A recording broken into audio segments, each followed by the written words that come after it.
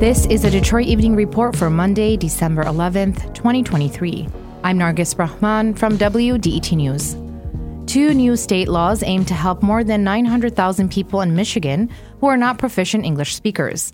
The legislation directs state agencies to create plans to serve people who primarily speak another language. That could include hiring bilingual staff and offering translated documents. State Senator Stephanie Chang says several immigrant populations in Michigan will benefit from the changes.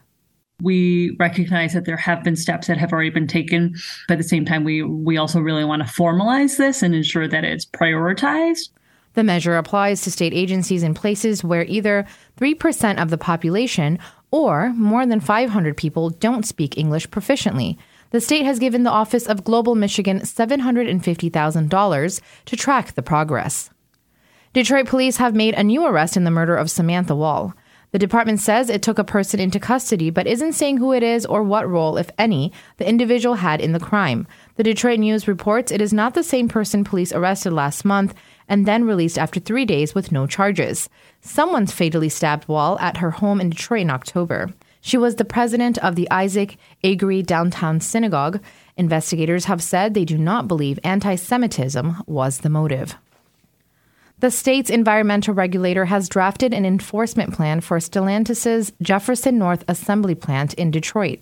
The Michigan Department of Environment, Great Lakes and Energy, or EGLE, says the facility violated its air permit in the fall of 2022 by exceeding emission limits for volatile organic compounds.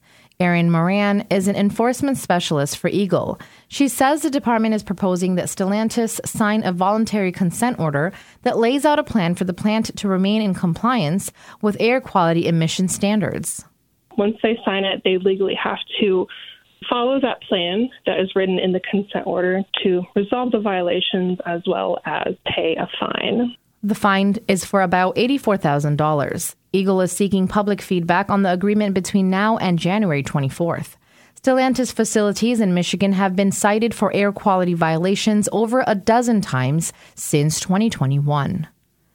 Detroiters have a few days left to choose Marketplace Health Plan coverage that would start on January 1st. Michiganders need to apply by December 15th to meet the deadline.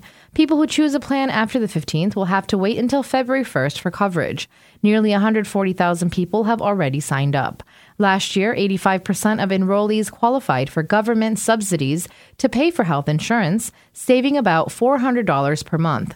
For local enrollment help, Detroiters can visit localhelp.healthcare.gov or call 800-318-2596. The Michigan Department of Insurance and Financial Services is hosting a virtual town hall today and January 8th to inform people about open enrollment options with the health insurance marketplace. It's part of a series that helps consumers learn more information and ask any questions about signing up for insurance. Visit michigan.gov/health insurance for more information. The City of Detroit's Service Detroit Snow Team is looking for volunteers to help with snow removal for seniors and disabled residents who do not have an able-bodied person to help with snow removal. Volunteers will be paired with people in their district or neighborhood. Volunteers must have their own supplies and transportation.